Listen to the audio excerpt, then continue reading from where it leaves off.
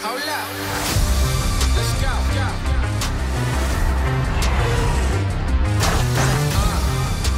We are home.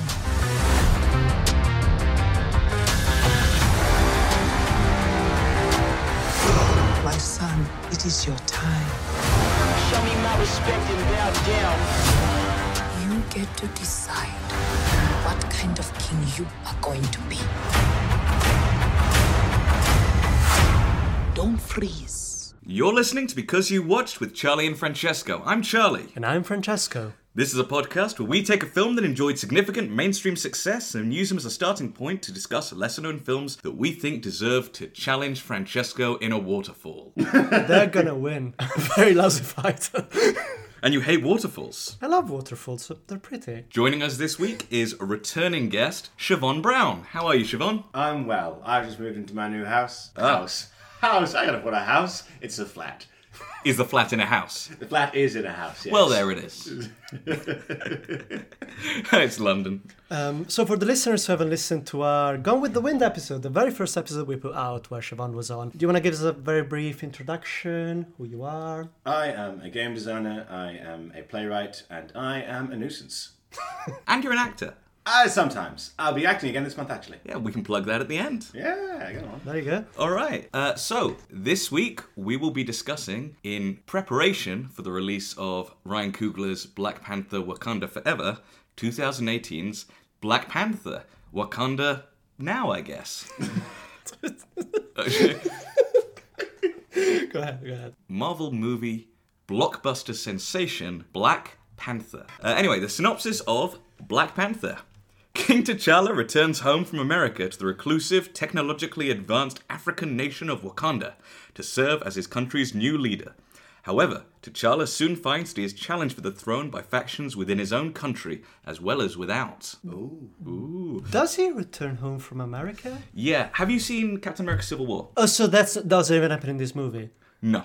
That's why I fucking hate Marvel. I have seen Civil War about ages ago. I think it is just taking place like a week after. Yeah, Okay. right after. I get that sense. Like when you have seen Civil War. I have, but when it came out. Did you remember Martin Freeman's character No. from Civil War? That's fair. That's No. very fair. Yeah. I remember Spider-Man was there. He was. Yeah. Not in Black Panther though. Unfortunately. I don't think it's unfortunate at all. I think Tom Holland is busy enough. I want He that gets boy. enough work. I want that boy to chill. Move on, Black Panther. Okay, so usually we ask thumbs up, thumbs down, good film, bad film. I think we all largely like this film. I'm going to ask, is this, in your opinion, the best film in the Marvel Cinematic Universe thus far? Oh, that's a real humdinger. I would say yes. I would say it is. I say it's the only film in the MCU that tries to do something interesting. So by default, probably the best one. As a fan of the MCU, I'd say it's between this and Guardians of the Galaxy 2, which I think is a wonderful film. Now, in terms of fun factor, I love Guardians of the Galaxy 2. Yeah, we all like this film. Why don't we start by, if we divorce it from any of the context or any of the hype or any of the discourse around it, just having recently rewatched the film, what is your favourite thing about it? Okoye. I am a huge fan of Danai Gurira. I only kept putting myself through The Walking Dead for Danai Gurira. And then I couldn't put myself through anymore despite how much I love her. She is does the character such justice. Again, a lot of my points are by nature in comparison with the rest of the MCU. Which That's fine. you know, I don't think you can... Yeah. When I said divorce it from the discourse and the hype, I don't mean Yeah. divorce it from the fact that it is in many ways a sequel to lots of other films. Yeah, just full disclaimer, not a big fan of the MCU right here. However, I think Black Panther has, to a point, let's say until the third act, some genuine visual flair, just a lot of colors, a lot of very distinct costume designs. The performances are great. Just the amount of actors that this film involves and elevates is truly incredible. Again, I don't think this makes it my favorite film of all time, but in comparison to other MCU films, it's really, really good on all of these regards. I think my favourite thing about it is that whatever you think about the final act in terms of visuals, I think the screenplay is so tight. I think it may have the best screenplay of any superhero movie. And I know the bar might not be particularly high, but I think in terms of storytelling and efficiency of narrative, it is such an achievement. Yeah, I think that's really right. Between this and probably the first Blade movie, is some of the best actual screenwriting for a superhero film I have seen. It feels like such a no-brainer to make this movie, not least because of how well it ended up doing at the box office. I think it's the most successful film ever made with a black director. Yeah, it is. I saw at least top 10 blockbusters by black directors. A lot of them are just F. Gary Gray and Tim Story. But I digress. I think even the MCU films are always the most successful films of the respective year, then this would be a notch above others. Yeah, I mean, it was extreme. It was definitely was it the most successful film of its year? Yeah, it was. It cleared $1 billion. But what I was trying to say is that they've been trying to make a Black Panther movie for a very long time. You know, since the 90s, I think Wesley Snipes was trying to get one made. And he eventually ended up making Blade instead because that was easier to get greenlit, but he originally wanted to do Black Panther. Do you remember the Fantastic Four movies, the Tim Story ones? Yeah. So the third one was going to introduce T'Challa, and do you know who's going to play him? Who? Jimon Honsu. I can see it. I can dig it. That era, mid-noughties, I think he could have done it pretty well. And then for a long time, Singleton was trying to get it made with Tyrese Gibson as T'Challa, which would have been an interesting choice. And a weird watch. Would have been a weird watch. Nothing against Tyrese. Good for you, Tyrese. Still working, still got a job, but I don't know if you should have been T'Challa. You know what? Still better than the Black Panther adaptation with Scarlett Johansson as T'Challa. Yeah, that was weird. That and was then a bit weird. but she was also Shang-Chi halfway through it. It was interesting. Like, it's a choice. I'm not sure if it's canon or if it's more like Venom. But anyway, this movie is wonderful. It's directed by Ryan Coogler, who is one of the very few directors working who I think has a healthy arc in terms of scale. That he goes from Fruitvale Station, which is an independent movie, to Creed, which is a mid-budget movie, to a blockbuster, which is kind of how it should go, rather than saying, oh, Chloe Zhao, you've made 2 independent movies that are very chill and very downcast. You're going to make Eternals. I just did not understand the choice. I was like, yeah, Chloe Zhao's a good director. Weird choice for this. I don't really understand this movie at all. I guess it was the agenda to introduce landscape shots in Marvel films, but keep the writing not even the same level, probably lower the level of the writing. But it's not. We're not talking about Eternals today. Rather than film every scene in like a cupboard in Atlanta, which is what some of the scenes in this film look like. Oh yeah. I feel like the only shit that was shot on location was the South Korea parts. Which is wild to me. You could just go to Africa. What about the scenes in LA? I think those are actually... Okay, I hope so, because if they traveled to South Korea, but they were like, no, LA is too far. I don't know. I think they're shot on location. I don't know if they're shot in LA. Yeah. I think they might be shot in Atlanta, which, you know, doesn't look a million miles away if you get, like, the right neighborhood. I mean, what you see is a basketball court and Yeah. a housing estate. To be fair, they could have built it in Atlanta. I actually don't know. Bits in Korea were definitely shot on location. That's what I know. Which is weird because just do the British Museum. It's like the Museum of Great Britain. The Museum of Great Britain. I watched this film with my partner. I turned to them and I said, they couldn't say British Museum. That was full of stolen items. But they mean the British Museum. But they have the British Museum in Moon Knight. Right? It's an odd choice. It is an odd choice. So I genuinely don't think it was a, like, sensitivity thing, because they do, like, allude to all the things, and you're clearly thinking of the British Museum. I think it is just, we're shooting Atlanta, we're not going all the way to London. Yeah. So if we do the British Museum, we have to actually go to London. But it just felt so obvious that maybe it's because we live in Britain, that we're like, that should just be, that is just the British Museum. But it just looks so vague and generic. Yeah, the building looks odd. It's a weird shape, the building. That scene is nearly perfect, except for, like, the set looking so bland.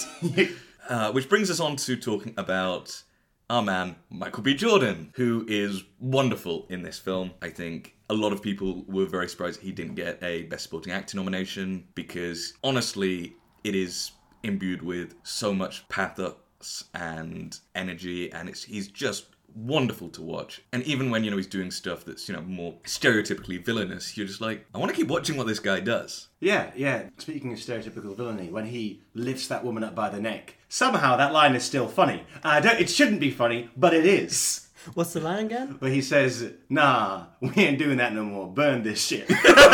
No, that's still funny. My favourite Killmonger line is when he reveals who he is and he turns to Angela Bassett and goes, "Hey, auntie." And it's like, you're possibly the most, like, sexually energetic man who ever lived. It's like, everything you do is hot, and I... Well, is he not hot in the comics? Killmonger? Yeah. No. Basically, T'Challa is the only character... T'Challa and Shuri are the only characters who are basically how they are in the comics. Killmonger is very different and much more, like, animalistic in the comics. Do you know M'Baku? Do you know what his supervillain name is called in the comics? What is it? Man-ape. And Okay. he wears an ape pelt. Okay, good idea not to keep that in the film. Well, this is what's interesting, is that they do. They give him, like, this amazing ape and gorilla imagery that is part of his style and is part of his culture of the mountain tribes. But it's not done in a sort of... It's not. It doesn't feel exploitative. It doesn't feel diminishing. It is empowering the way that the Jabari use the gorilla. But also, like, I don't know, because I haven't read the comics, but there's the different tribes, and each of them is based of a different animal that is, local to Central Africa. There's the Danakaluya tribe, who have rhinos. There's the other, the Panthers, obviously, for the Chala tribe. So, like, it makes sense that there's a gorilla tribe as well. Yeah, I will say that the head of the border tribe is played by Danny Sapani, who is one of my favourite actors, and he hardly does anything He in gets this another movie. goddamn thing to do. But if you've watched Penny Dreadful, he is wonderful in that as Sembene. He's Timothy Dalton's manservant, and he is just so good. He's fantastic in that. If I have a gripe about the world building in this movie, it's that they never give, like, the capital city a name. It's just Wakanda. It's that's like, weird because it has a name. It's not just Wakanda. It's a city in Wakanda. It's a country. It's not a city-state. Yeah, which I guess, having not read the comics, I didn't register because there's so many nations whose capital cities got the same name as the nation. Luxembourg City, Mexico City, they should have Or even France and Ile-de-France. Yeah, which is the capital of France. No, it's the region that Paris is in. Oh, yeah, you're right. But yeah, Is Wakabi in prison? I don't know. Will Wakabi be in prison in Black Panther? He's not in Wakanda forever. Oh, of course, Because he was doing Nope. Well, then he's in prison.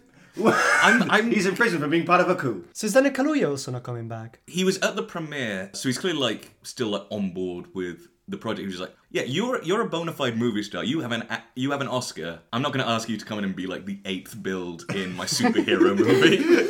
Go and be a movie star. I'm not going to do this to you. Lupita, you stay. Lupita, I mean, this cast is just wonderful, and Angela Bassett, Angela Bassett, my God. And then obviously, like, Chadwick Boseman, who, like, I mean, there's nothing that hasn't already been said. Yeah. But oh my God, it's I think he is able to sort of do that thing that is very difficult to do, to not be like an anti-hero or a hero that, like, jokes all the time and makes quips, but just be really firm and have so much integrity, but still be really engaging. Yes. That's a hard fucking thing to do. Mm-hmm. I think it's also the lack of quips is probably thanks to the writing, Yeah, it is a film that doesn't undermine its emotional moments with quips. And there are very marvelly moments, like what are those jokes? It's like, oh, it's a meme that was popular for 3 months in 2018. We need to put it in our movie. But other than that, there isn't very much referential humor or, like, Reddit memes, compared to No Way Home, for instance. Still over. That movie is a mess. But this isn't about No Way Home. No, it's all about Marvel. And Boseman's great. Letitia Wright, I think I remember watching it and everyone just losing their mind about how charming she is in Black Panther. Again, I'm not just going to list all the actors, but I do just have to say everyone loves Winston Duke. Winston Duke's fantastic in this. Winston Duke, he managed to take that character on such a huge arc because he's such a jackass at the start of this movie. What's so funny is that he turns up and says, "I will not allow Wakanda to be ruled by a boy." And Chadwick Boseman is like 10 years older than Winston Duke. He's like 40 when he makes this movie. It's like, you didn't cast a young man. Like, the age gap between him and Shuri is colossal. He's figuratively a boy, He's smaller, he's skinny, he's less hairy, I guess. He's a boy at heart. And he's nervous about talking to girls. Yeah. I had entirely forgotten that when the Jabari first appear in this, they when they come out barking, that they're just sort of jiggling their tits in time to their barks, which I had forgotten entirely. I think M'Baku is the king of not reading the room. Because everyone is super psyched for T'Challa to finally be king. And he's like, no, none of us want this. And he's like, everyone does. You're wrong. No, everyone's on board with this. It's just you. I'm Manape. I should be king. Me, who you haven't seen for many years because I've been in my mountain lair. I also enjoy that one of his big gripes is about Shuri being the one to lead their technology. And I'm like, how technologically concerned is Zumbaku? What kind of science is going on up there in the mountains? But then you see his place and you're like, no, this is...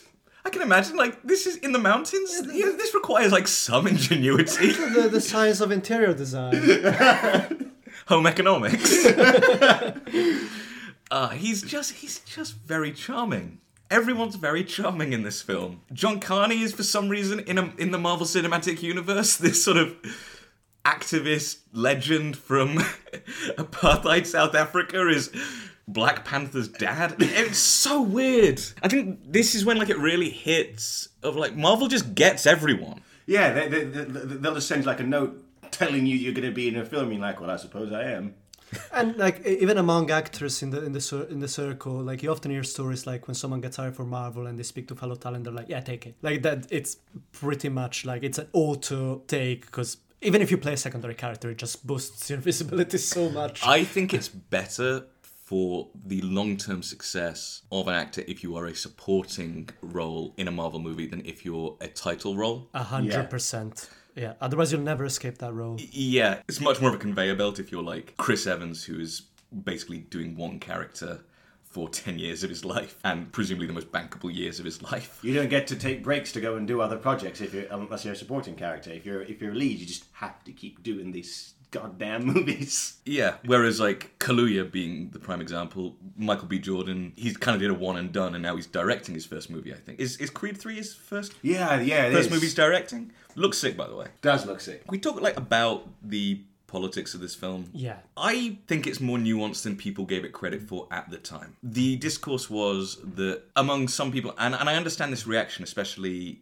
when it first comes out and you're kind of hit with it, that being an activist and being a radical is too much, or you can have these opinions but you can't employ radical techniques to achieve them, and that being more of a gradualist and being more of a reformer is the way to go about it. So a lot of people painted this film as having quite a centrist vibe. On reflection, I don't think that's entirely fair. What do you guys think? So I think in the case of Killmonger, it's not his views nor his methods that I have a problem with. To an extent, it's more his final goal.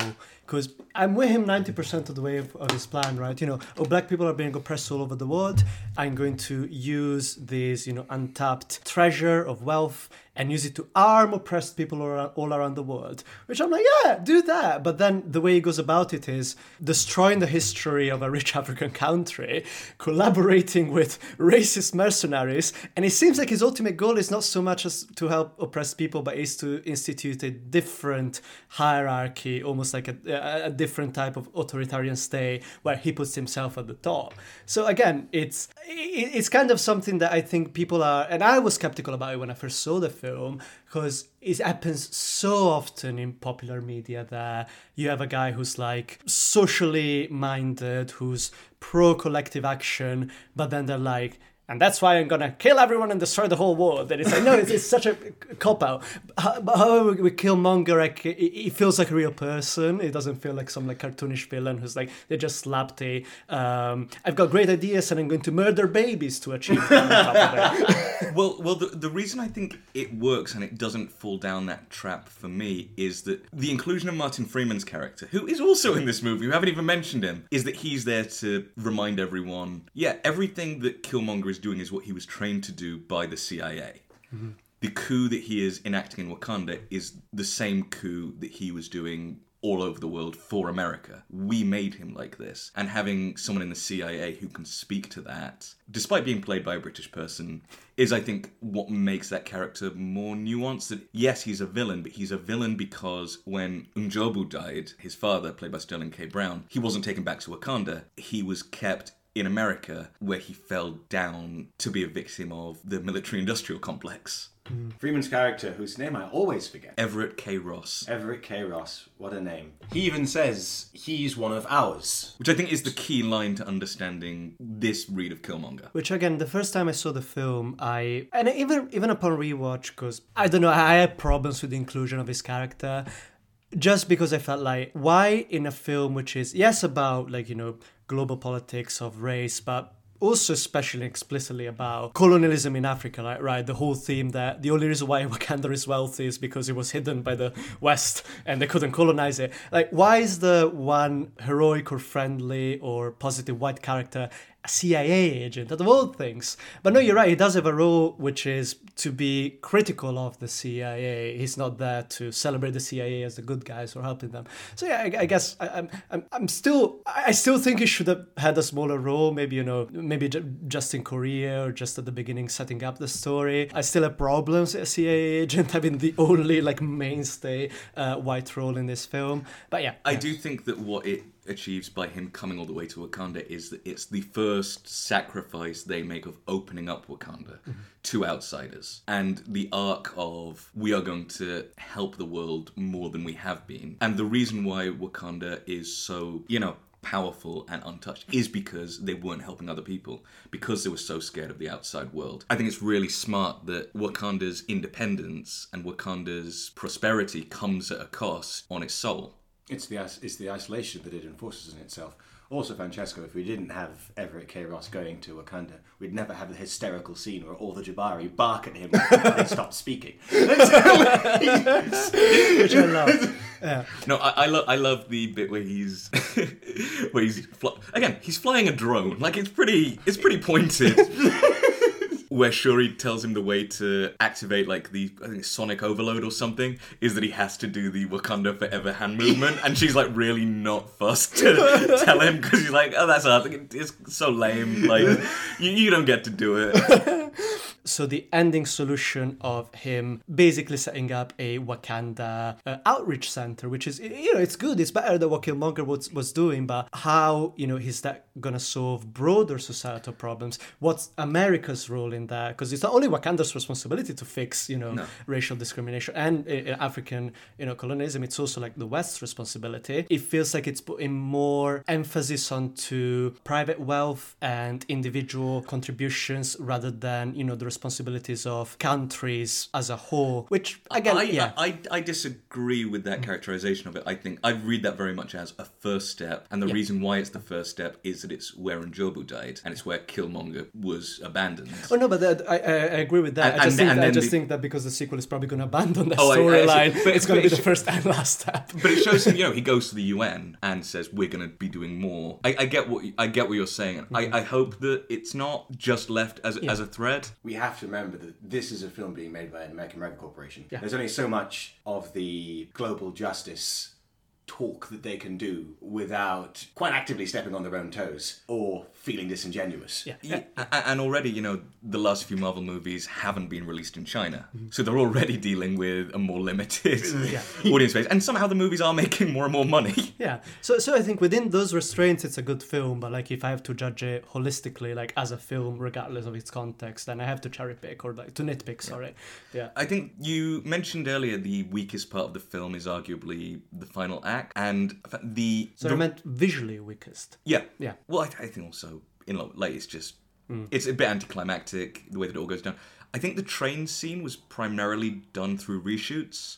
And that's why the visual effects just look very ropey compared to the rest of the movie. It's the visual effects in that last sequence are so ropey. And don't get me wrong, I love a battle rhino as much as the next man. I was thinking more the stuff around the train. Oh, the train stuff is not the best. I think when the suits are so clearly CGI, they just look very rubbery. In the same way they look terrible. He's cool in Civil War, but the suit looks terrible because it's all CGI. Whereas in this, it looks so much better when it's just an actual suit with light bouncing off it, and it's a part of the scene and part of the scenery rather than something that's sort of edited in post. And which it still is in most action scenes, but there are moments where it's grounded in realism and a real suit that's been built, and it's just, you can tell the difference, and it's so much lovelier. There's even a joke early in the film where he's trying on new suits and his sister goes like, oh, what, do you want to put your mask on every single time you have to wear it? Here's nanotechnology. And I was like, no, put your fucking mask on, put your suit on.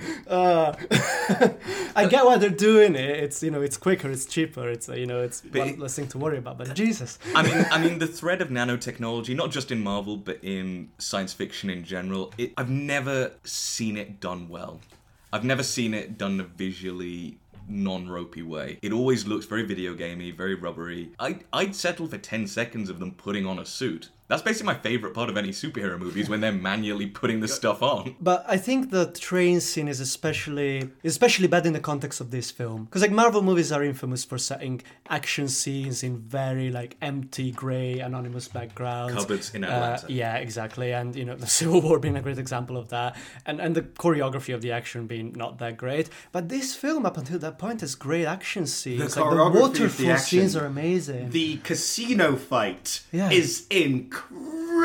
Yeah. And the other thing is that, and I think there are some bits in the final sequence that do this, but I love action sequences, especially ones that deal with multiple characters who are involved, each having a moment that is not only cool but very rooted in their character. Yes. Is great. So the fact the Border Tribe have their capes, but they're also force fields, that's yeah, of course that would be the case. And it adds to the world and adds to the narrative. The fact that the Dora Milaje act like a squad and they have techniques when they're fighting Killmonger. The fact that Shuri's fighting style is very tech-based. It's great. All this stuff, it's really cool. So I think there are stuff to really like in that final act. I think that, yes, the Rhino's a bit lame. My main problem with it is the train stuff. Because, well, another thing is just Killmonger and T'Challa's fighting styles are too similar. Yeah, I see that. I really do see that. It doesn't feel... Because in the waterfall fight, there's a very clear difference in how they fight. There's a very clear difference in how M'Baku, and how T'Challa, and how Killmonger fight. But in that last sequence, it could be anyone in those suits doing that. And they're wearing the same suit. And they're wearing the same suit. Well, they're both wearing Black Panther suits. But which is why I think they included the suits that sort of disappearing, because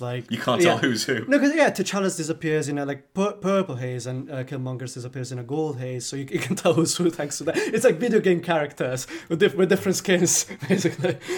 I mean, a lot of people talk about the fact that Marvel movies look so washed out, but the use of the colour purple in this film is really, really lovely to look at. It is so visually appealing on the ancestral plane. Yeah, I love that. Good movie, watch it, although you probably have. Yeah, you probably have. Yeah, and then, Wakanda Forever is going to come out, depending on when this comes out, tomorrow or today. So let us know what that is in the comments of this Spotify. You need a moment, love.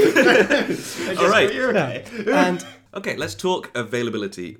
This movie is extremely available. You can stream it on Disney+, you can rent it on Rakuten TV, Amazon, Apple TV+, Google Play, Sky Store, Chili, Microsoft, and YouTube, and you can buy it on all of those channels. All right, now let's move on to our next film and our first alternative pick, Black Dynamite.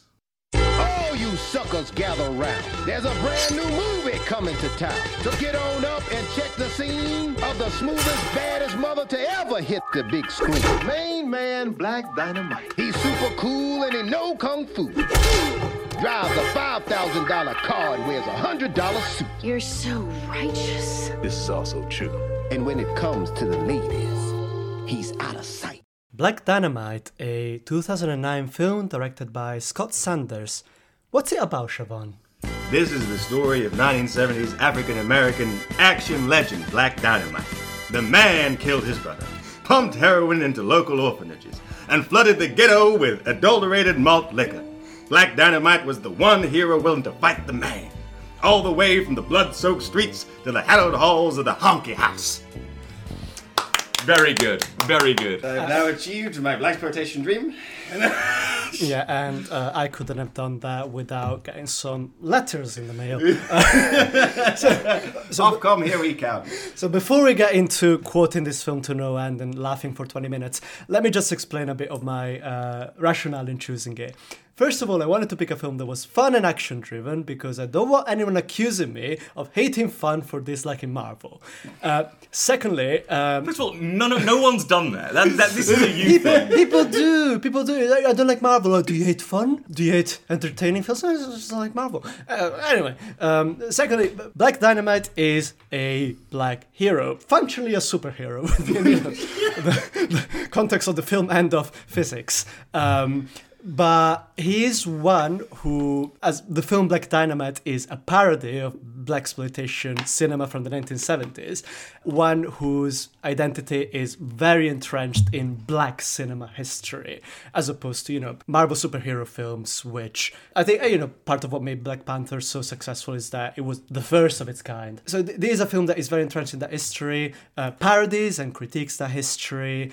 And yeah, it's just a fun movie. What do you guys think about it? I'd never seen this, but I knew that a lot of my friends thought it was amazing. I'm a big fan of films like Airplane and Naked Gun, and it kind of did that for me, but I'm also a fan of blaxploitation. It was very rewarding to have those two things met. Even though the blaxploitation is fundamentally sort of already a bit of a pastiche of action movie and kung fu movies, so it was quite fun having like a pastiche of a pastiche and done so faithfully. I really enjoyed it, and it's clearly such like a loving homage to this sort of instrumental period of black cinema. I really enjoyed it. I should probably specify that we should talk about it as a parody, not as a pastiche, just because like parody is not a negative term. It simply means that it's spoofing the source material but being critical of it or making fun of it, whereas a pastiche is more like uncritically celebrating it. Like maybe Tarantino movies are pastiches of blaxploitation. I think there are times in the film where it is pastiche and times where it's a parody. I think that's true. Black Dynamite is never not cool. He is never not He's something always to be cool. idealized in the same way that someone like Sweet Sweetback or Shaft are. And I think that the fact that the premise of the standard blaxploitation film remains somewhat intact is why I think some parts are pastiche rather than parody, even though there's a good deal of parody in it. Yeah, but that's what I think makes it such a great parody. It's not mean, it's not looking down on the source material, it's not like, it comes from a place of genuine reverence. It comes from a place of love. Yeah. I was delighted to be asked to watch Black Dynamite again. I have loved Black Dynamite since the first time I saw it. This is, to my mind, one of the funniest films ever made. Everything about it it's such a pitch perfect parody, pastiche, burlesque of blaxploitation. It looks so much like a 1970s blaxploitation movie. Does. It's like Garth Marenghi doing blaxploitation. There's a scene where the camera pans up and the boom mic is in the or is that there's that scene where Bullhorn's fighting a guy, and then he actually slaps him, and he's like, motherfucker, and then the scene cuts. And it's a different guy. Yeah. But the thing is it's a heightening, but that's in a lot of blaxploitation because they don't have the film stock to do huge amounts of takes, particularly in like independent blaxploitation like Dolomite. Yeah, this film's Michael J. White is pitch perfect in how he's playing it. Like he's never goofy, and he's always like serious enough, but he's never not funny. Michael J. White is such a good Black Dynamite that when he voices Bronze Tiger in DC animated movies, he's just doing Black Dynamite. I mean, Bronze Tiger is kind of a blaxploitation character. Yeah, Bronze Tiger kind of is a blaxploitation character. Oh my god, it's too bad that it's DC, because I would love to see a Bronze Tiger Black Panther crossover. Oh my god! I'm sure there is an equivalent. I'm sure there's like a martial arts black character in some obscure Marvel issue. Marvel. And I should probably mention, without spoiling the scene, there's literally a scene where he's in a kung fu fight and he literally goes, Panther stance. It's like, yeah, that's my Black Panther pick. Well, there are actual Black Panthers in this. There are Black Panthers in this movie. Played by Arsenio Hall. Moment to moment, everything's really funny, and everything is just... I compared it to Airplane earlier, and Airplane is like second to second, joke. I like the Black Dynamite lets every joke build a bit more to like get you invested long enough so that when they do diffuse it, you're invested, and it's a bit like, oh, for fuck's sake. I thought we were actually doing it. Again, a joke that we will not spoil, but there is one moment of outrageous misogyny from Black Dynamite that is so stunning it makes everyone in the room go quiet, despite there being many pimps in the film. And and the punchline to that is, Black Dynamite, I feel like you're a guy I can trust. After it, yeah. Speaking of which, Black Dynamite has a great relationship with the Council of Pimps. They seem to really be into him. The Council of Pimps feels like an old school Dave Chappelle sketch. But it does have the feeling of the Haters Ball. The Haters Ball, one of the best Chappelle sketches. Yeah, and I love that one pimp that is like just so on board for everything Black Dynamite says. So much so, the other pimps are like, "What you doing with that?" Like, no, this guy, no. I'm gonna kill everyone who sells drugs in the community. But Black Dynamite, I sell drugs in the community. A line I've been saying to my friends for years. The whole exchange. You have to do the whole exchange to get the joke. No. Oh, God. It's great. In terms of the actual politics of this film, now let's talk about those. Let's talk about the politics they of are the movie. silly and they are extremely heightened. But compared to something like, like Panther, if you will, which is more like about diplomacy and reform, regardless of whether you think it's a centrist film or not. This film is like, if there's someone fucking up black neighborhoods in Chicago or in the States, it goes really far up the ladder. But there is basically the entire second act of the film is him defeating the quote-unquote main villain and then finding out there's someone above them. And it's usually like, there's the local drug lords and then on top of them there's the CIA and it goes, but it is a film that in its silliness, it's aware of the role that institutions like the CIA and the government have in, pushing drugs into black neighborhoods. And there's also a scene where they temporarily get rid of drugs in the neighborhood and it turns into a suburb. Yeah. This is clearly like a totally different set. It's not the same place. But well, Black Dynamite got rid of drugs in the community. Everything is solved. All the problems are solved, which again, it happens halfway through the film. They clearly aren't.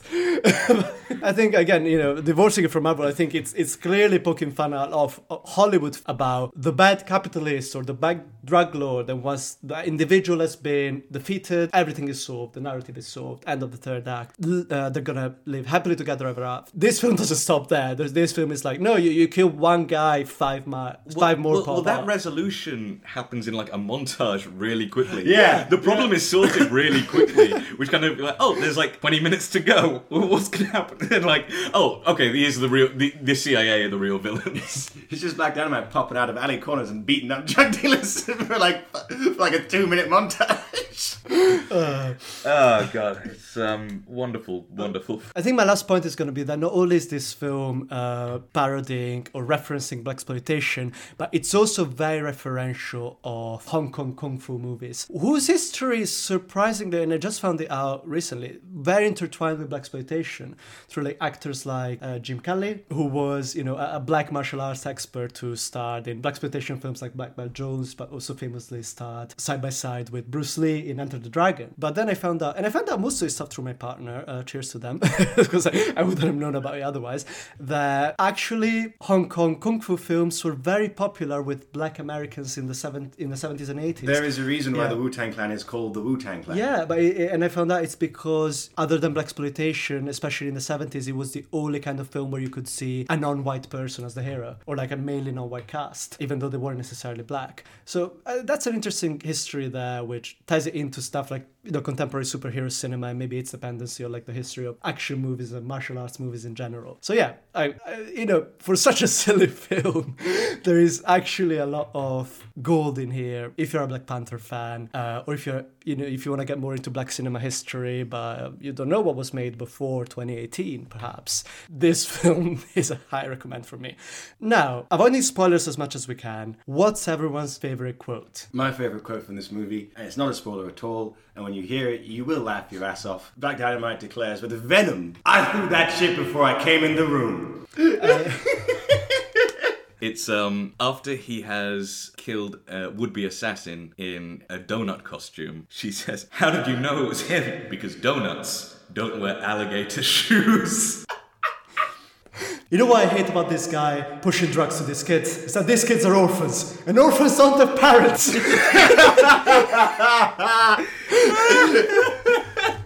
All right, that's If that's everything. I have one quick coda. There is a Black Dynamite animated series, and it is just as funny as the film. Oh my Really? god. Yes. Is Jay White involved? Yes, he is still the voice of Black Dynamite. Black Dynamite cartoon. That's wonderful. Right, if that isn't soldier into watching the film, I don't know what will. All right, wow, this movie is available in a lot of places. You can stream it on Freevee, ITV, WeDo TV, Pluto TV, and Icon. You can rent it on Amazon, Apple TV Plus, Google Play, Chili, Microsoft, YouTube, and Sky Store, and you can buy it on Amazon, Apple TV Plus, Chili, Sky Store, and Microsoft. Wow. All right, let's move on to our next film. Which is going to be... Well, you'll find out after you've heard the trailer. Oh. 2 young suspects. We're in the Black Bonnie and Clyde. How you gonna outrun the police? We hide in plain sight. You ladies. I don't know yet.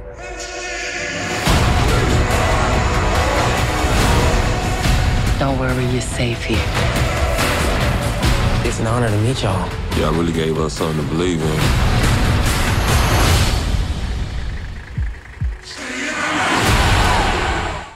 Queen and Slim is a 2019 movie directed by Melina Matsoukas. While on a forgettable first date together in Ohio, a black man and a black woman are pulled over for a minor traffic infraction. The situation escalates, with sudden and tragic results when the man kills the police officer in self-defense. Terrified in fear for their lives, the man, a retail employee, and the woman, a criminal defense lawyer, are forced to go on the run. What do you guys think of this film? I think it has some problems, but ultimately it is a film that I do enjoy, even if it's not doing much new politically speaking. Was it doing much new in 2019? I think it is a film that, if it had come out maybe a year later, might have really, really spoken to a political moment. But it was just, I think, maybe by the passage of time, came out at a moment that wasn't as inflammatory. But maybe if it came out after the 2020 protests, a lot of its flaws would have probably, I don't know, stunk a Been bit more more. pronounced. Yeah. But I think it's a film that starts off really strong. Like, the opening sequence is absolutely... Like, the opening, 15 minutes are absolutely excellent. Then fails to keep that up for the entire duration. I think because this is a non-spoiler discussion, then we can talk about the good bits a fair amount without getting into some of the later problems. What I think makes a lot of the more out there moments in this film work is because it seems crazy and then you just remember, oh, that stuff actually happened. And not everything in this film happened to the same people, but every event can be traced back to some version of real life. Now, the one thing that I think definitely has never happened in the very specific way that's shown here is the protest scene, which we won't spoil, but that is specifically something that feels very on the nose and manufactured without it being something drawn from real life. Yeah, and... Not to spoil it, but Yeah. I think that It for me feels is too the weakest obviously, this is a film moment. part. Exactly. And I'm not quite sure what point that scene is trying to make. I was saying the same thing either. with Charlie. It Yeah. feels unnecessary. Yeah. What do we feel about the direction of the film? Because I'm of two minds about it, because the director, Melina Matsoukas, she is clearly very talented behind the camera, but she has a background in music video production, right? Yes, she directed Formation, which is the Beyonce song in Lemonade, and she directed the music video for We Found Love, the Rihanna song. She's very, very successful music video director. Yeah. And I think this film looks very slick, it looks very polished, but it does quite a bit of the music video aesthetic, especially in the editing. There's often a lot of cutting between characters in scenes where I feel like they should be allowed to breathe. Oh, see, I really like the way they cut. I think if you're talking about Yeah. what I think you're talking about, and when you have dialogue going on, but Oh, no, cutting that's to... excellent. Okay, No, because that's I love excellent, that. yeah. I think that's such great By the editing. waterfront with the boy. Yeah, I really, yeah. really enjoy that. I think that's an excellent direction choice. No, I was thinking more in scenes like where the uncle's house. What's the name of the actress again? Jodie Turner-Smith. Yeah, because she hasn't been in much before this. Cause, No, this was her first leading role. Yeah. She'd been around for a while. I mean, like, both of them, they're like 30 when they make this film. This is her first, like, big role. And like, she's not had, like, a leading film role since, I don't think. She hasn't. She hasn't. she Which was- feels weird. Because this movie did fairly well. She was in that Anne Boleyn series, where she was Black Anne Boleyn, Oh, yeah. which no one No really one watched. saw. I don't quite know what the point of that was. I've not seen it, but I don't quite know what the point of that was. I'm all for it, but, like, what is it? Who is this 4. The Hamilton crowd. I think it was very influenced by that. No, but I think that, Queen and Slim did quite well, but it's still an indie film in the broader sense of the indie film. So, like, for someone whose main role is in an indie film, 3 years is not that big of a hiatus or a gap between big projects, I don't feel. Sure, but when your co-star is Daniel Kaluuya and he is continuing to having the career that he has, and obviously this isn't his first leading role, but there is something quite egregious about the fact that he is such a star and is one of the biggest movie stars working right now, particularly one of the biggest black movie stars, and to be top billed with him, you'd think that would give you a bit more of a push. I don't know. I think she's wonderful in this film. Yeah.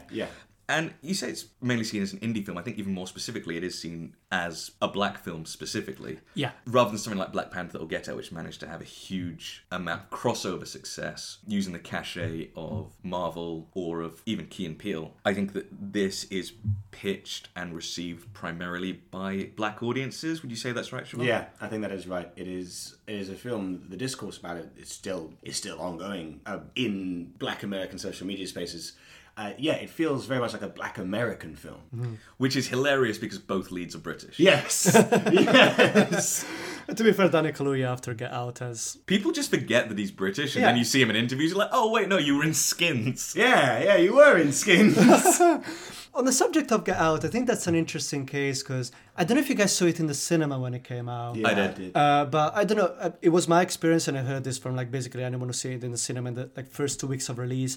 There were hardly any white people in the audience. A vast majority black audience. And then I think when the film truly exploded in the box office, everyone started watching it and talking about it. But upon release, it was mainly being viewed by black people. I felt like it was more of a mixed crowd when I saw it, but I didn't see it when it had just come out. I think it was at least a week into its run. Maybe it's that this kind of movie is becoming increasingly difficult to pitch. This is about a $20 million max budget movie, so I don't know. It definitely made its money back, but I don't really know how, especially in 2019, where everything is so dominated by IP, and it still is, but 2019, just before we go into the pandemic, it felt like a real saturation point. We've had a conversation many times about how we feel like IP is strangling mid-budget filmmaking. Yeah, and studios making non-IP films, and the problem is that The Winter Soldier doesn't have to cost $100 million.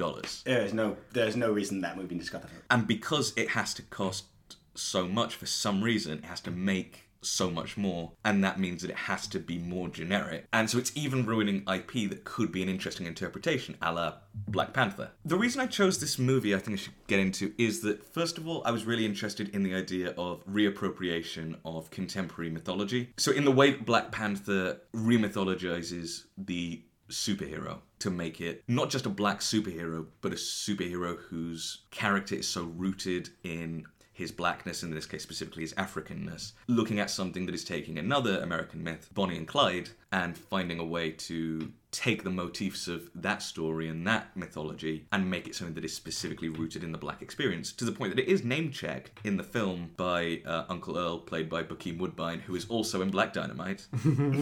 Yeah. Love some Bokeem Woodbine. He gets everywhere. I love Bokeem Woodbine, but he says you're the black Bonnie and Clyde. And so the film is conscious of it and wants you to take that into consideration. And I wonder what I wonder what your guys' reaction is to taking the mythology of white America and saying, no, this is our story too. I think it goes beyond Bonnie and Clyde. I think the road movie as a genre is such a it's so distinctly entrenched in American mythos. And early on in this film, I did something that I just love about good American road movies, where I opened the map and I started tracing that. Because obviously not being from America, I don't know, okay, where's Kentucky compared to Ohio and where's, Louisiana? So I literally opened the map and traced their path. And there is something unique to that genre that this film achieves. Well, in terms of a narrative, I'd say it is more like Thelma and Louise than it is like Bonnie and Clyde. But Bonnie and Clyde you have because A, they name check it, and B, the gender dynamics. Yeah, I like bringing up the road movie because the road movie also is a very white genre. Yeah. There are not... Yeah. I can't think of a black road movie. I can. Go on, Charlie. Are we there yet? Are we there yet? Yes! With Ice Cube! With Ice Cube. That is the only black road movie I can think of. Yeah, but the great American novel On the Road is very white. It's incredibly white. Is again very white. So, Jack Kerouac would not have got away with all that shit if he hadn't been white.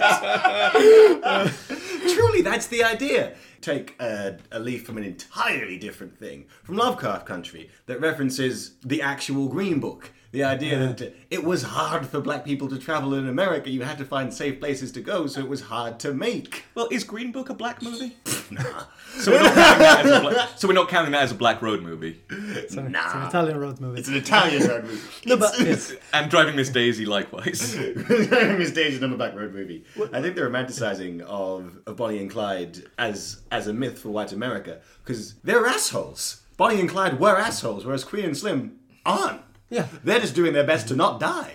I think she has her moments. She has her moments of being a dick. But that makes me like her. Yeah, I like her. She has gumption. She has some steel to her. And I also think it's significant, the idea of a romance film between two dark-skinned black people lit perfectly. Mm-hmm. That's very meaningful for a lot of people too. And again, Black Panther, everyone has a different skin tone, but everyone looks amazing. No one is washed out. Yeah. I think we have just got a lot better at lighting black faces and black bodies. Especially when you have a black person behind the camera. Definitely. On that subject, I saw some people on reviews complaining about the explicit nature of the sex scene. But I think the problem with the sex scene is how it's intercut with a different scene. We've said there is it's intercut with the protest scene, which doesn't work for me. Yeah, but the sex scene itself, I think its explicitness is part of the point, that you can see their whole body and their skins together. And on that note, their bodies look quite natural. Like, I think you can even see like some like the textures on their skin. That is one of those scenes that is still, like the rest of the film, very polished, but it still maintains some sort of sense of like tactility of the skin and visuality. And it allows the characters to appear extremely vulnerable, and I really like that. They deserve to be happy. Film could just be horny. You're allowed to be horny in film. I don't think this film is particularly horny. It's not horny. The scene is horny. They are horny for each other, and their desires are very clearly expressed. Yeah, I understand why people have a problem with this film, and I knew that coming on to say that this is my pick for Black Panther is not my Black Panther. It's not a natural fit, but looking at it from the point of view of remythologization, specifically in the way that the black community all hear about them before they meet them and everyone has their opinion. I think that I actually love about this movie, it's something that all the best road movies do. Every side character that they meet feels so well realized and so multi-dimensional. You get so many different perspectives on what they're doing and so many opinions on what they're imagined to be doing, when in fact, they're not particularly active characters. They're very reactive to the circumstances, and everyone is projecting whatever they want onto these characters. Mm-hmm. Unlike Bonnie and Clyde, who tried to cultivate their own celebrity and their own mythology, these people are sort of victims of their own fame. Which is something I kind of like about the central conceit of the film, although, it does get hammy later on, but, the idea that is alluded to in the synopsis that they were videotaped killing the cop, and the video goes viral. On the subject of what you were saying about earlier, about how difficult it is for black people to travel across the states, like, they are aided by their unwilling celebrity status because they encounter a lot of people who see them as heroes of the community and who aid them in their travel. I think that central conceit, as, hammy as it gets and as on the nose as it gets, I think it gives a very interesting framing to the road trip. Yeah, and I think that it's not a short movie, but I think it's very well paced. In that sense, you have this sort of urgency and this danger to every scene and this tension that is just hanging over them the whole time, which means that everything is moving. They are very rarely in one place for one time, and every time they are, they feel a new sort of danger, whether it's being recognised, whether it's being betrayed, whether it's not being able to leave. It's really urgent, and it's really engaging, for me at least. In terms of further comparisons to Black Panther, I think the idea of black heroism, and this also brings it in conversation with Black Dynamite as well, the ideas of who are the heroes of not just America, but specifically Black America, and how are they seen within that community and outside of that community. T'Challa is such a hero to his people that everyone is so excited to make him king. And Black Dynamite, everyone knows his name. You get the sense that over the days in which this film takes place, you have black people who are in the Midwest thinking, oh, maybe they'll come into my gas station. Maybe they'll come into my store. Maybe they'll come to my hotel. You know, everyone who is on this trail is apprehending meeting these people. It feels like they're going into a very well-realised world, rather than having characters who don't exist until they're on screen. Yeah. Every character, and this is sort of done so well at the end, where you have a wonderful montage that I won't spoil, but you feel like when Queen and Slim leave them, these lives are ongoing, and you can pretty well imagine how those lives are. I also feel like because we're so viewing everything from their perspective, and they are largely non-political characters. I mean, she has some very distinct political opinions because she works as an attorney and she knows how black people tend to be disadvantaged when it comes to matters like the death penalty. And she's the one who, I don't want to say escalates the situation with the cop, because I think, again, that scene at the beginning is very, very well framed, where no blame is put on them whatsoever. It's all clearly the cop's fault. But she is the one who seems to be the more militant of the two about it, whereas, Daniel Kaluuya is being more like, no, let's chill, let's just, cooperate. But which I think is also informed by the gender dynamic of how it's more often black men who are the receivers of police violence. Absolutely. Yeah. But, other than that, they don't express any explicit political ideology, even when a lot of that is pushed onto them as they become political figures. They kind of just want to, do their own thing and chill. So a lot of the politics happens in the background. What's really interesting to me about the opening of the film when they encounter that cop is it immediately feels like, because you know the premise of the movie, you know that something bad is going to happen. But it's also so incredible to me that the figure of the American policeman is so intrinsically a dangerous, villainous presence to black people. Like, the moment you see these two groups about to interact, you know this is only going to be bad. And then there's a almost horror movie moment where he goes back to the car, says, I'm going to run your license, and he just doesn't. He just doesn't. And he just waits out. So he's clearly looking to start shit. Feels like by choosing to portray functionally every single cop who's got an actual face or actual lines throughout the film as, the good guys, it's not to say that individual good cops don't exist, but the selectiveness of that makes me feel like the film is trying to be safe. And it's trying to be like, oh, look, we don't hate all cops. Look, we're going to give you so many examples of good guys and cops who are black that, it's going to, save us from accusations of being staunchly anti-police. And a lot of the more antagonistic police that is in the film is completely faceless. So they're almost shown as these, like, inhuman characters whereas I like that the first cop you see has his daughter's picture on the laptop, because these guys are human, and he's also flawed, and he's also horrible, and he's also an arsehole. And it turns out they actually killed a black guy in the past, and that's why, he's public enemy number one in the black community. With other cops, you don't get that. It's trying to tiptoe around the issue. I disagree with that take. I think that the conclusion of the film, which is, if you are, movie literate, you know where this is going by the end of the film, especially if you know the story of Bonnie and Clyde. It's almost a foregone conclusion that it's going to end in the way that it ends. What I think it does by showing the actions of good cops, or cops trying their best, what I think it does, it kind of condemns the system more so, because the system of American policing and militarized American policing is so powerfully malicious that even the individual acts of moral human beings aren't enough to stop it. There's when they meet that guy in the cowboy hat who helps them out, and then you know that he's a policeman, and he says, lots of my colleagues step over the line. There it is. There's the system. You might be a good man, but you are aware that you are in a deeply corrupt system. So I get what you're saying, that it kind of feels like a concession to moderation to show good cops. But I think the existence of good cops, while this ongoing danger for Queen and Slim, but also for black people as a whole, is still there, makes the system look even more corrupt, because it doesn't matter. Having good cops who are cognizant that the system is bad makes it worse. And also the fact that even if they are trying to make a difference within the force and within the system, it's not worked. So I think that's why it worked for me, but I totally understand that point of view. Before we move on, I was wondering if we could just quickly talk about the uncle character. Because I think a lot of people, Uncle Earl and the women that he lives with, again speaks to... including India Moore from Pose, who is excellent. Just to look at. But that gender dynamic is again expressed there, because you could read Uncle Earl as being like a stereotype of a violent black man, because he does engage in violence, like he hits a woman. But there is this this like toxic idea of black love and struggling through it. But also the understanding that Earl is in himself.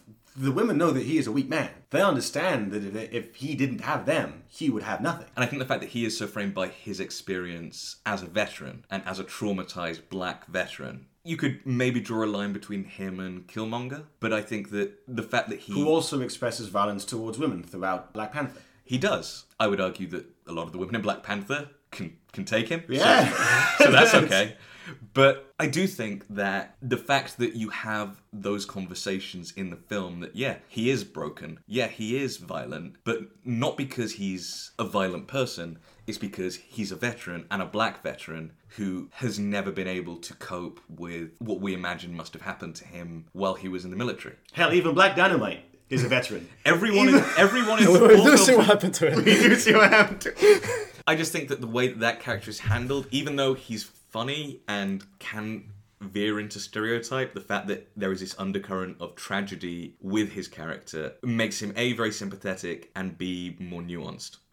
And I just in general like the fact that the film shows so many black people, so many black characters, and some of them are antagonistic towards the protagonist. Or in the case of Uncle Earl, he embodies a certain negative stereotype of the pimp. Not because I enjoy seeing negative black stereotypes on screen, but because I think this film counters that with enough good stereotypes that it actually makes blackness feel very heterogeneous. And it's so easy for films about black politics to revert to the trope of like, every single black character in this film is going to be a saint and blameless, etc. No, because it's not about individuals being good. It's about we shouldn't execute people on the street regardless, even if there are, but that's... It doesn't matter if he's a pimp. You shouldn't kill him. Exactly. So, but I guess, which is what kind of my problem with the cops is that we see every single black cop being nice. I do think, though, that if they had met any bad cops, they wouldn't have made it to the end of the movie. That's true. So just for the movie to even exist, yeah,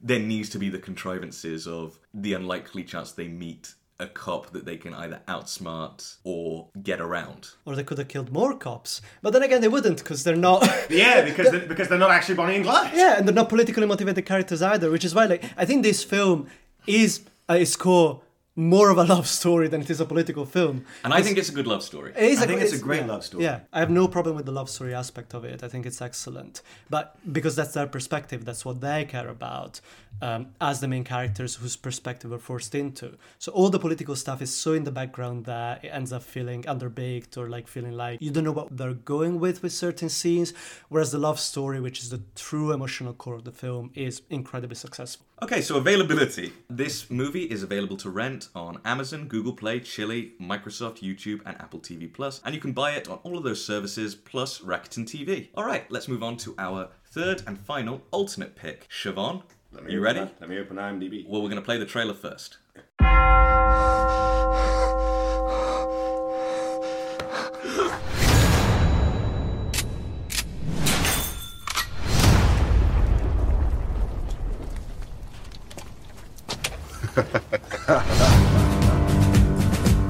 Le Ciné Saloon, la meilleure des planques pour des mercenaires en cavale. 3 jours ici et tout le monde nous aura oubliés. On se connaît. Mais j'ai gardé un très bon souvenir de cet endroit. Quelqu'un joue à nous la mettre. Qu'est-ce qui vous amène dans notre magnifique région du Sine Saloum? Next, we have Saloum, a 2021 film directed by Jean-Luc Herbelot. 3 mercenaries, Shaka, Rafa, and Minuit, extracting a drug lord, Felix, out of Guinea-Bissau, are forced to hide in the mystical region of Saloum, Senegal. Yeah, I think that pretty much covers the beginning of the film. So we should add, it's a Senegalese film. It's French language. It's really interesting and really different to anything that I think we've covered on the show before. And I'm so glad we actually managed to get an African film on our Black Panther episode. But Charlie and I were so focused on the American politics of the film that we didn't think about it. I think it's fair to say that Black Panther is very much an American film set in an Americanized idea of Africanness. Yeah. But this is an African film. And this is the second time you've been on the show and second time you brought in an absolute banger. The genre shift that happens throughout this movie is head-spinning, but so well done. It's pitched as a horror thriller, so we can mention that it does eventually veer into horror. And like a horror thriller western. Well, I think the middle section is kind of like an Agatha Christie mystery, even though there's not, a murder, but it does sort of have that vibe in like a plains camp, though. I have to really take my hat off to Herbalot, who also wrote the movie. What about you, Francesco? How do you feel about Saloum? Just to lay my cards on the table, I much prefer the first half to the second half. That's fair. I like the film a lot before it veers into horror territory, and that's largely because, again, not the biggest horror fan, though I do appreciate horrors, but also it's a fairly short film, and for it to have two such distinct halves, I don't think either of them has enough time to breathe. So I think this film with like 15 more minutes on either half would have been stellar. As it is right now, it leaves me wanting a bit more, which is a good thing, because a film leaving you wanting more is better than a film leaving you like, I should never have watched. I very rarely, especially when we're watching a bunch of films for this show, wish a film was longer. But this film is 84 minutes, basically. It feels like it needs a little more time. Mm-hmm. Yeah, for the shifts to work, because it tries to cover a lot of ground very, very quickly, but not to get bogged down in stuff that I think doesn't work as well. I think that the characters are so well drawn out immediately. You have one character who is basically a wizard. Yeah! And it's Papa Minui. It's basically a wizard. Or I suppose more of a witch doctor, given the context, yeah. But it's never gone into, and it's just sort of accepted. I think that like we said, this is a Senegalese film. I don't think any Senegalese cinema before. So I do wonder if part of it, including the genre shift, and similarly to Minui having this relationship with the spiritual world, if there is a cultural shorthand which might make a lot of the twists and turns of the film feel more natural to me as someone who doesn't naturally have that cultural shorthand. Well, very small sample size again, but I have seen one Senegalese film from 2019, which I think a lot of people listening might have heard about because it's on Netflix, Mati Diop's Atlantics. Curiously, that film also starts off as very grounded and realist, and then there's a supernatural shift in the middle. Have you seen it, Chavonne? I have not seen that film, but it does speak, I think, Cards on the Table, my PhD, is about West African and Caribbean spirituality. The distinction that we find in Western cinema of not putting magic into a film not about magic, I don't think really exists in African cinema. And I think, not to get into too big of a tangent about Atlantics, but Mati Diop, she's Franco-Senegalese, but she's mainly based in France. Atlantics is more based on Islamic mythology. What mythology is it based on? Is it anything? Guinea-Bissau and like Benin and that part of West Africa is still very much traditional West African religion. Yeah. You have some Islamic references throughout the film, but also they're speaking French throughout the film.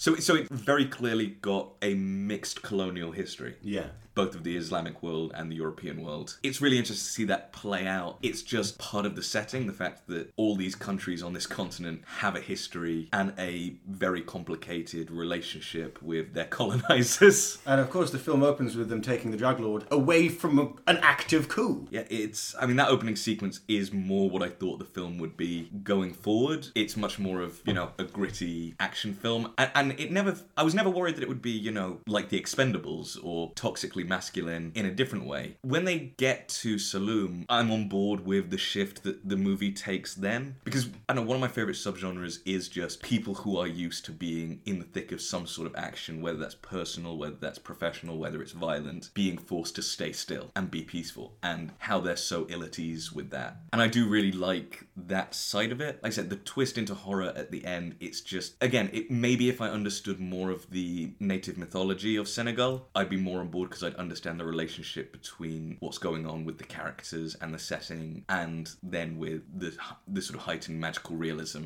There are terms used that, in all fairness, if I hadn't been studying this for 3 years, I would have been like, what's that? What does that mean?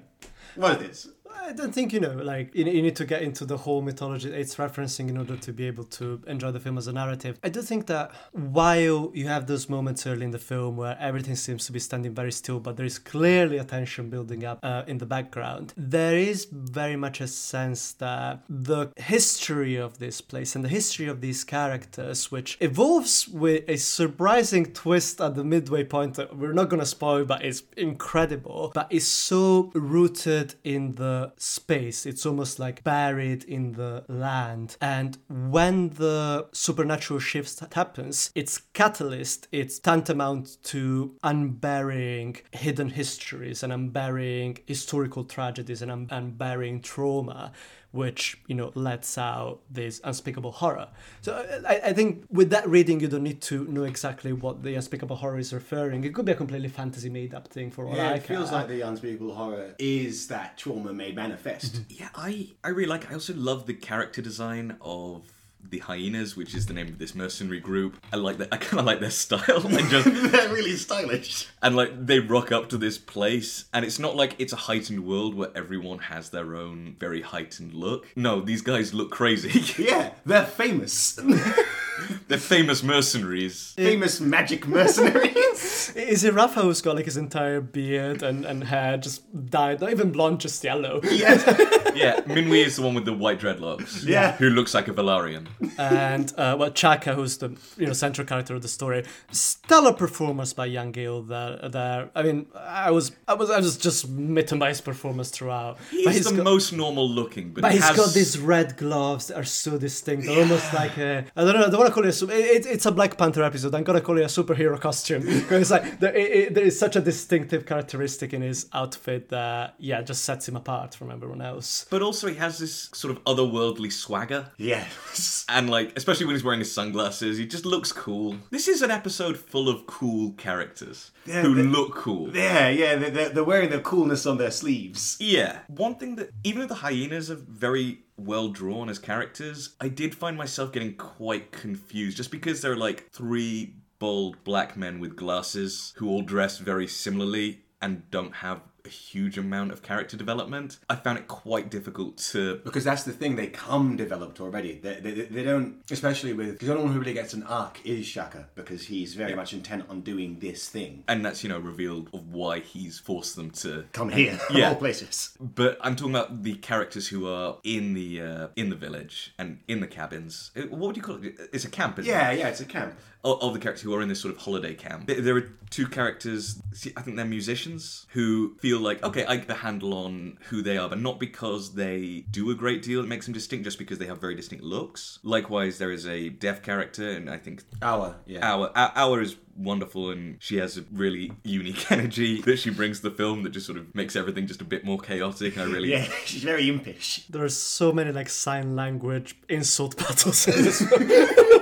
I think, again, I have never seen before. Which I do really like. Not every character has that, and I think that part of the... Maybe it's because I was viewing it a bit like a murder mystery in the middle, but clearly sketched characters. Exactly, and the other three male characters just all sort of blend together. I think part of the problem is that I definitely don't speak fluent French, but I even more so don't speak Senegalese French. So if I was listening more to the voices of the characters rather than reading their lines via subtitle, I might be able to distinguish them a tiny bit more. Yeah, and there might be types that we just don't have the cultural reference for. Yeah, which is, fine, and it's something that you have to deal with when you're watching foreign films, particularly those from a country that you've not seen a lot of films from. But I just think in terms of character drawing, I think that's a tiny bit of a weak spot. Knowing this was going to be in the Black Panther episode, and having read the synopsis where these guys go into the mystical region of Saloum, I was expecting more of a high fantasy, Wakanda vibe. And maybe it's because this film doesn't have Black Panther budget, but maybe it's just because that's not what the film is going for at all. Like, Saloum is a bunch of barracks spread out in a fairly barren landscape. And I think that actually works in favor of the film because the mystical, magical elements are not supposed to be evident until they come out. So the fact that this place looks so sterile and unremarkable, which is not to the detriment of the cinematography of the film, which I think is excellent, but the fact that this place looks so anonymous, it doesn't look quite mystical at all. But then you start seeing like little bits of like weird things, like, oh, why do the villagers have burnt ears, or why do they? There's so many like small hints at a broader supernatural setting that I don't need it to be Wakanda or Lord of the Rings or What's something interesting like is that because of the nature of the film, until the reveal, the film is sort of lacking an antagonistic presence, and then once it has it, even besides the magical stuff, it's so monstrous. The villain of the film is such a monster. It's narratively, it's different to what we're used to. You touched on the cinematography before. I just want to shout out the cinematographer Gregory Karandi. I think what drew me to Saloum was the understanding that genre shift was going to happen, because I'd seen a trailer for it and I was like, absolutely, let's see how this goes. I feel like there is a wave from the mid 2010s coming up now where African cinema is finally starting to creep its way into greater visibility, and that's why I wanted to bring a film like Saloum to the table, because it's a continent with like 2 billion people. There are great filmmakers waiting to have their moment to show what they can do. In a similar way that we are having this great generation of Black American filmmakers and Black American stars, you do feel like we are at a real turning point where we are getting more voices and more faces and more different perspectives in cinema. And it's, as a film fan and as an international film fan, I'm very excited about it. Yeah, and I do think that if people are more interested in watching African cinema, Senegal is a great place to start, because among African countries, it's one of the ones with the longest history of production. And I don't know too many other national cinemas in Africa, but Senegal is definitely a great untapped. I would love if, in the same way that we're now starting to understand the cinematic language of South Korea, if people in like 10 years' time, as they did with the Korean wave, can start to understand the cinematic languages of different African nations. Yeah, I'd also be very interested, because end of November we are getting the new BFI Sight and Sound list, and in the last one, I'm pretty sure the only sub-Saharan African film was Tukibuki. I'd be interested to see if that changes in terms of the number of films from that region. I'd be very interested to see that. The other thing, just going to the point of international cinema and understanding other perspectives, like, I feel like also film fans specifically, I think that maybe the average person has further to go in the least condescending way, but I think there is something significant about the era we're living in. For example, I know you didn't see it in the cinema, but what was the most fun film you saw in a cinema this year? Triple R. Triple R. Yeah. And you've seen it, but you didn't see it in the cinema. Oh my God. RRR. The Tollywood. Good Lord. It's wonderful. And the reason I bring that up is that I feel like we're positioned more so than before to just open our eyes and open our hearts to cinema. And I say film fans rather than the average person, but Parasite won the Oscar for Best Picture. Yeah. I still can't really believe that happened. That's amazing. But also, it's easy to shit on the digital era and the streaming era for how it turned film consumerism to a new level. But it also made so many films available that wouldn't have been otherwise. Absolutely. Watching Tukibuki. Yeah, exactly. Like watching Tukibuki in the 70s must have been so much harder than watching Saloum nowadays, which it's on Amazon. I don't want to show for Amazon. On streaming services. Yeah, watching Tukibuki in the 70s must have been so much harder than watching Saloum nowadays that it's on streaming services. So it is truly a great era for world cinema, but we need to support it. We can't just go to the cinema and only watch Marvel movies. Not to shit too much on Marvel movies, but if that's the only thing that people watch, that's the only thing that studios are gonna invest in the future. I mean, just to that point, I've seen people on Twitter or other social media platforms where people are saying, "Oh, I didn't like Thor: Love and Thunder. I have to wait ages for another Marvel movie." It's like, you could watch other films. Watch other films. Good. Like we used to say to people who only reference Harry Potter, read another book. Read another book. Watch another film.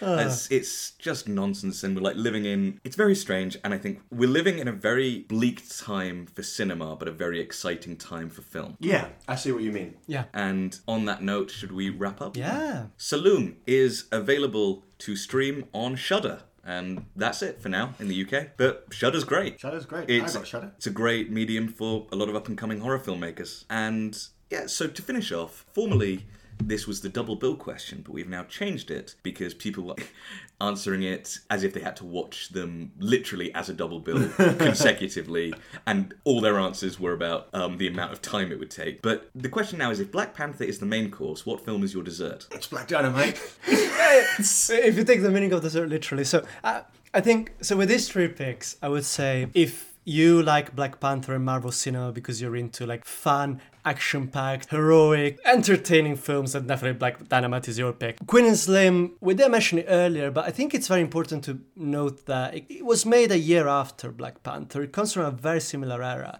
So if you're particularly interested in Black American cinema of that period of the late 2010s and where we were at before everything went even more to shit in the past couple of years, it's something you can watch back to back. Whereas Saloon, I think there's little to be said that we haven't said before, but African cinema and it's the untapped treasure that is good African cinema is akin to the nation of Wakanda in that it's so rich and so flourishing, but white people don't know it exists.